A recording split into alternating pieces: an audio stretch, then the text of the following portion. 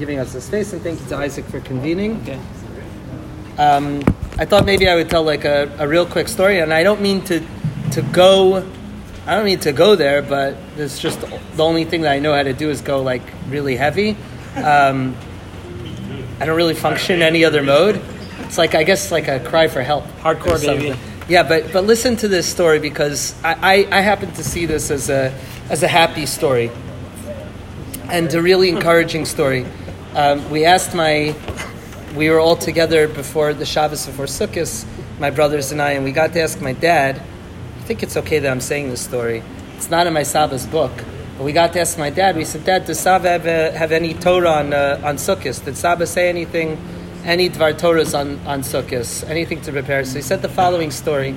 My Saba was able-bodied, and he was working in a work camp called Canada.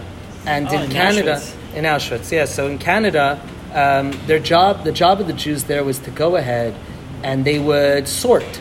They would sort piles of gold fillings and piles of shoes and all this like human, all the objects of all these people, like the objects that they left behind. And my Saba was working there, and my dad said to us that one time my Saba was by him for Sukkot, and my dad just on a whim, and you have to be careful doing this around my Saba because you never knew what was going to happen.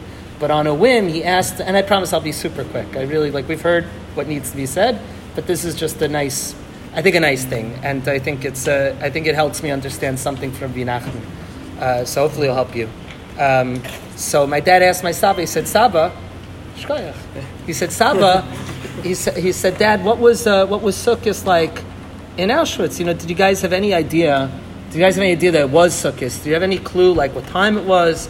Anything? So my Saba looked at him and said, actually, yes. And he told him the following story. He said that when he was working in Canada,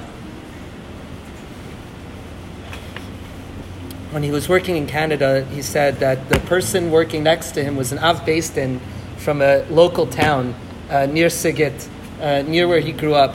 And the Av Beis Din had been keeping a calendar, a surreptitious, clandestine calendar, just to hold track of the days. And sometimes when it's important, we do this in Sfiras HaOmer to keep track of time is a liberating thing, and to keep track of one's days itself is a liberating thing. So he turned to my Saba. So he said he turned to my Saba. He said, Sruli, do you know that noch 2 Tagen it's Yom Kippur, it's in Sukkot, another 2 days can be Sukkot. My Saba said, so what? So what? That we can't do Sukkot here? Look at us. We can't do Sukkot. He says, noch 2 Tagen Sukkot. Another 2 days can be Sukkot. We're going to make it happen. And this Av Beis Din took my Saba, was all of 14 at the time, and he took him and he said, we have a plan. And the plan was to risk their lives. They had 15 minutes to eat.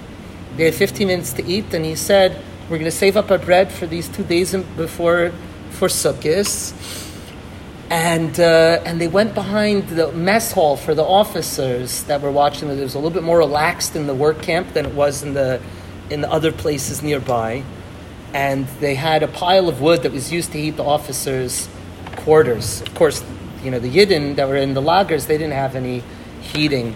And and what they did is they took their bread, they ran behind, they knew that they were caught, that this is it. That word comes up, that line comes up so much in these stories, and I don't think we internalize what exactly it means to risk one's life for a mitzvah, but they did.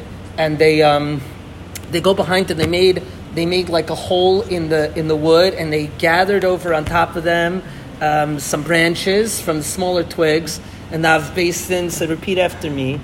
And they didn't know what they were doing at the time. You said, repeat after me. They eat the bread and they make the bracha leishev v'sukkah.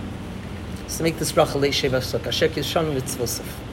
That God has sanctified us in His commandments. So my father looks at my Saba and he says, how did you? This is ridiculous. That's like a little bit absurd. Mitzvah pater v'sukkah, right? If you're a little bit uncomfortable, a little bit of rain, you're pater. Your whole existence was tsar. Your whole existence was suffering, so why? So you're going to be pater from Sukkah.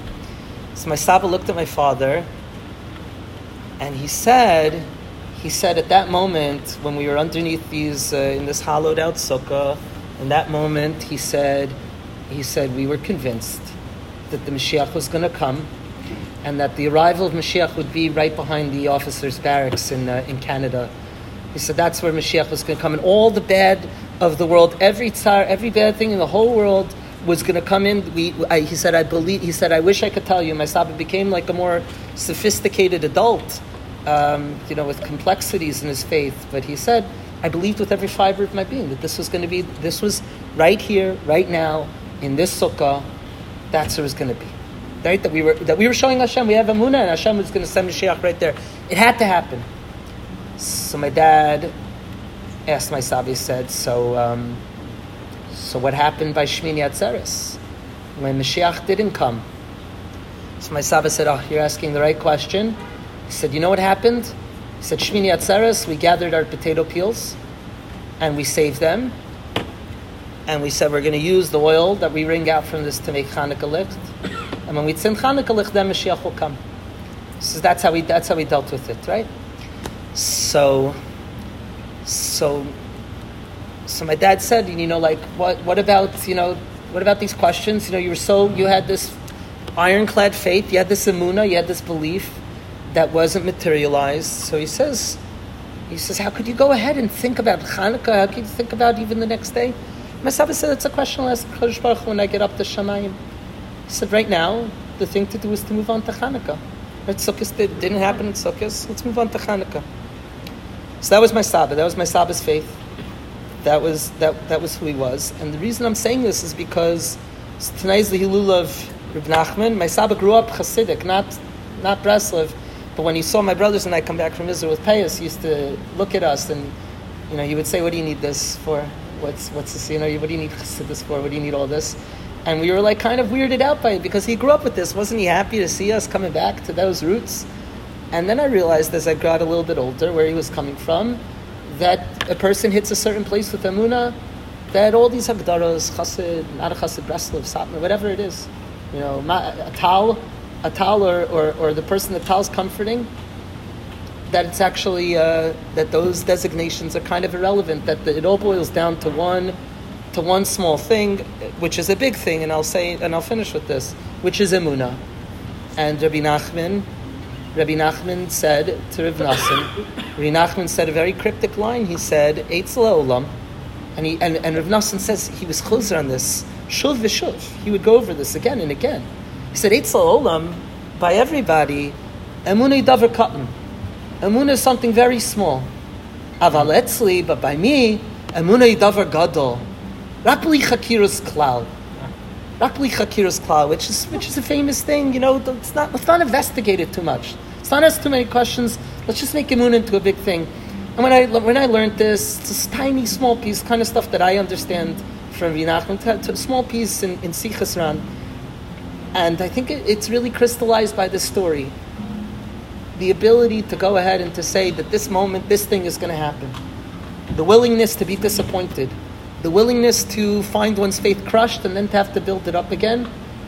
That's a big thing. Mm-hmm. If Emunah is very small, if Eitz Ha'olam Emunah davar katan, because you look at Rabbi Nachman, you're like, what do you mean? Emunah davar katan is everything, right? Right? If you don't have Emunah, then you're not Bikoret. Isn't that everything? So how can Rabbi Nachman say that by everybody else it's a davar katan? What I think Rabbi Nachman means is that many people aren't willing to go ahead and put their Emunah to the test. Very few people are willing to go ahead and say to God, B'chanuni na bazeh, test me with this, test my faith. Right? And even David HaMelech fails with it. Right? Many of us fail with it.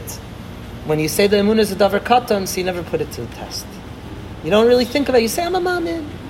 I believe. Right? You want to talk about tzaddikim? Okay, as long as there's food there, I'll be very happy for a tzaddik silula. Right? You could drink beer. It'll be a very enjoyable moment. So that's an emunah. That's davar katan.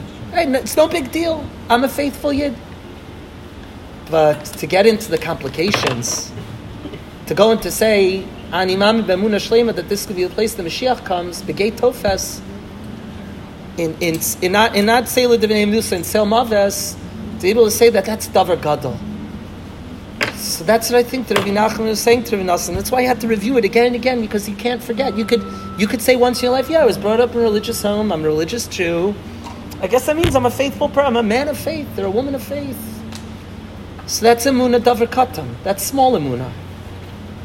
Capital Aleph Emunah, capital E Emunah, is to go ahead and to put that faith to the test.